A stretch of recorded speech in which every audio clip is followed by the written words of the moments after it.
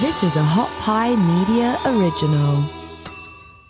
Hi everybody, this is Dr. Eric Korem, founder of AIM7. Welcome back to The Blueprint, where we distill cutting-edge science, leadership, and life skills into simple tactics optimized for your busy lifestyle and goals.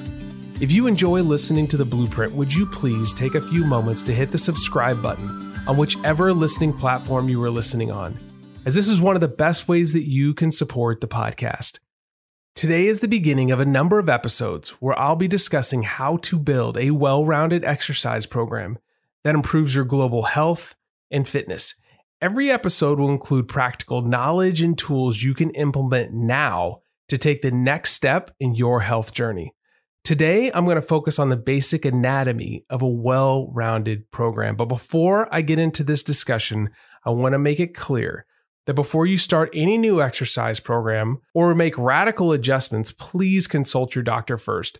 My goal is to give you the information you need to improve your health, well-being, and performance, but there's a lot of personal factors to consider when architecting an exercise program that maybe only you and your doctor know. So let's start off with this. Why do you exercise? Why do I exercise? Why is this important? Exercise is important because it improves our longevity. It increases our resilience to external stressors. It also makes us feel better. We move better when you exercise. It helps you blow off some steam. It's good for your mental health. It helps you build strength and stamina so you can do the things you enjoy, like without hurting yourself, like staying active with your kids. It's also enjoyable. And that's the key to this whole thing. If you want to stick with an exercise program for the long term, it needs to be enjoyable. And there's a lot of reasons to exercise. And I think it's important that if you want to have a regular rhythm of exercise in your life, that you define your why. Why is it important? Take a few moments to do that. Like maybe write it in your phone, but really get down to that why.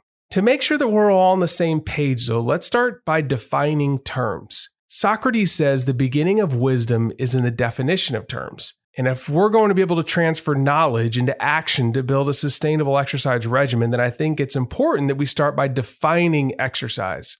The World Health Organization defines physical activity as any bodily movement produced by skeletal muscles that requires energy expenditure. Physical activity refers to all movement, including leisure time, for transport to get to and from places, or as part of somebody's work. Both moderate and vigorous intensity physical activity improve health. Now, exercise can be more precisely defined as an activity requiring physical effort carried out to sustain or improve global physical and psychological health and fitness. This could be riding a bike, playing basketball, lifting weights, doing yoga, playing up-tempo games with your kids. What I want to focus on is more structured exercise that you engage in to improve various aspects of your health, like maybe your mobility or flexibility or strength or balance or endurance. The first thing I want to set in your mind is time. How much time do you need to set aside for exercise to be healthy? Because let's admit it, time is the limiting factor for almost all of us. And what are the thresholds for engagement that you need to hit to see a benefit? For adults 18 to 64, you need a minimum of 150 minutes of physical activity or exercise per week, with 300 minutes being the optimal threshold. So 150 minutes is the absolute bare minimum. You should be shooting for 300. Now, if you're at 150 minutes now, don't try to hit 300 minutes next week. We'll talk about how to increase your exercise volume later, but just know that that's a really good rule of thumb. Next thing is, what should those 150 to 300 minutes be comprised of? Generally speaking, the anatomy of an exercise session should start with a thorough warm-up to prime your body for movement. This should include some heart rate elevation to get your body temperature up, some prehab exercises to prevent injury and improve mobility and flexibility, and then you move into your general session. And then your session should conclude with a cool down that speeds up the recovery process. And I can guarantee you that the beginning and the end of the session is where most people have a lot of problems and they're missing a ton of benefits. But we'll go into detail, much more detail later on. But right now I want to focus on the meat of that session. The CDC recommends that part of your exercise program should be comprised of moderate intensity exercise.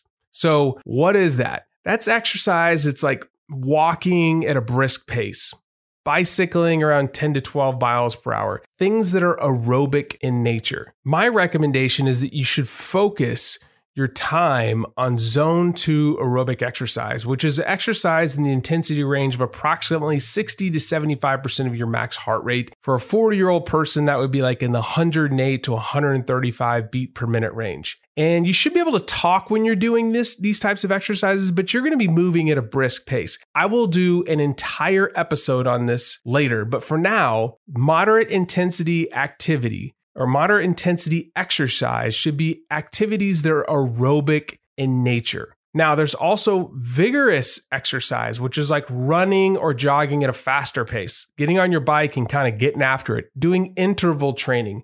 To me, this would be exercise above a heart rate range of about 75% of your max heart rate. So for a 40-year-old, that's above 140 beats a minute. If you go to like one of these big box gyms, like a Orange Theory or an F45, most of your time you're going to spend in a higher heart rate zone. The CDC recommends that you should spend 75 to 150 minutes of your routine per week in one of these zones. We'll talk about that a little bit more in detail later, but you can break this up in a lot of ways. Finally, at least 2 sessions per week should be targeted at total body muscle strengthening exercises. You should be focusing on improving the strength of all muscle groups, like your posterior chain, your hamstrings, your glutes, your erectors, your chest, your arms. The key is that these muscle strengthening sessions should require you to strain enough that you elicit an adaptation. For some people, that will mean just doing body weight to begin. For others, you're going to have to use some type of external resistance. So if you want to improve any system in the body, you must present enough stress to the body that it requires you to adapt. So if you want to improve the cardiopulmonary system, you're going to have to do some type of cardiopulmonary exercise, aerobic or high intensity interval work. Or if you want to improve musculoskeletal system, you're going to have to do some type of resistance training. You must apply enough stress to make the body adapt. Too much and you burn out or get injured. Not enough and you won't see progress. And this is a delicate dance that a lot of people haven't learned how to dance yet. And so I see people getting injured all the time, or they get burnout, or they're just not doing enough and their body's not changing. I'm going to teach you how to develop a system where you can push adaptation. You can push your body at an appropriate rate to where you're constantly moving forward. But right now, I just want you to know that you gotta push. My good friend, Buddy Morris, who's a strength conditioning coach in the NFL, used to say this: "We are nothing but an independent matrix system that communicates with and amongst itself with electrically charged molecules. We are self-regulating, supercompensating, and hell-bent on one thing: adaptation." And that is so true. That is the key to this whole thing. So you can stimulate the body in a lot of different ways to get an adaptive response. You can add more volume, which would be more reps or sets or distance or time. You can stimulate the body with more intensity, like going up a hill, cycling, or running up a hill by using more weight, or even going from doing a kneeling push-up to a full body weight push-up. Or density, the frequency at which you're training. That would be like going from 1 time a week to 2 times a week. There are a million ways to do this. What I want you to understand today is that you have to stimulate the body to adapt. You have to stimulate, but not annihilate. We're going to talk about that later. So here's the big takeaway.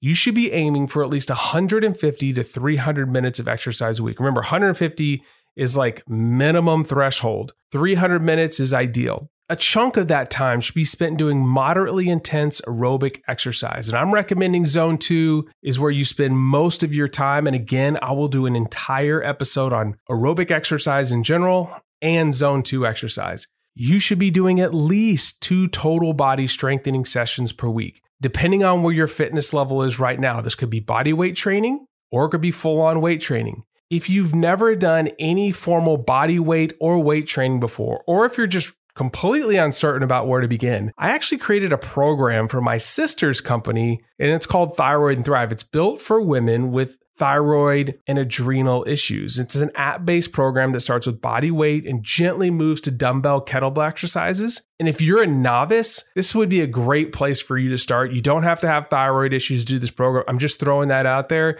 because it was designed as a very gentle way to introduce people to exercise. If you are fit enough for it, vigorous exercise is a great way to push your cardiovascular system. This could be in the form of interval training or more intense aerobic exercise, or even things like jiu-jitsu, which my family does. And finally, your exercise sessions should begin with a proper warm-up to prime your body for exercise, which I'll break down in a future episode. And it should end with a cool down designed to bring your body back down to baseline and to speed up recovery. So you have warm-up, then you could have aerobic exercise or vigorous exercise or general body, total body strength training. And then you want to finish with a cool down to speed up recovery and to bring your body back down to baseline. Today, the objective was just to paint a very big picture of exercise. In the coming episodes, we'll get into the weeds on how to improve your aerobic fitness, mobility, how to properly warm up, which I can almost guarantee most of you aren't doing. If you like where this is headed, please let me know. You can DM me on Instagram or you can email me at eric@ericquorum.com. I want to know exactly what you want to learn more about in regards to exercise so we can craft these episodes specifically for your needs. And if you found today's episode valuable, please leave us a review and a rating in the Apple Podcast app, as this will help us reach more people with the message of the Blueprint. Thanks again for listening, and I'll catch you on the next episode.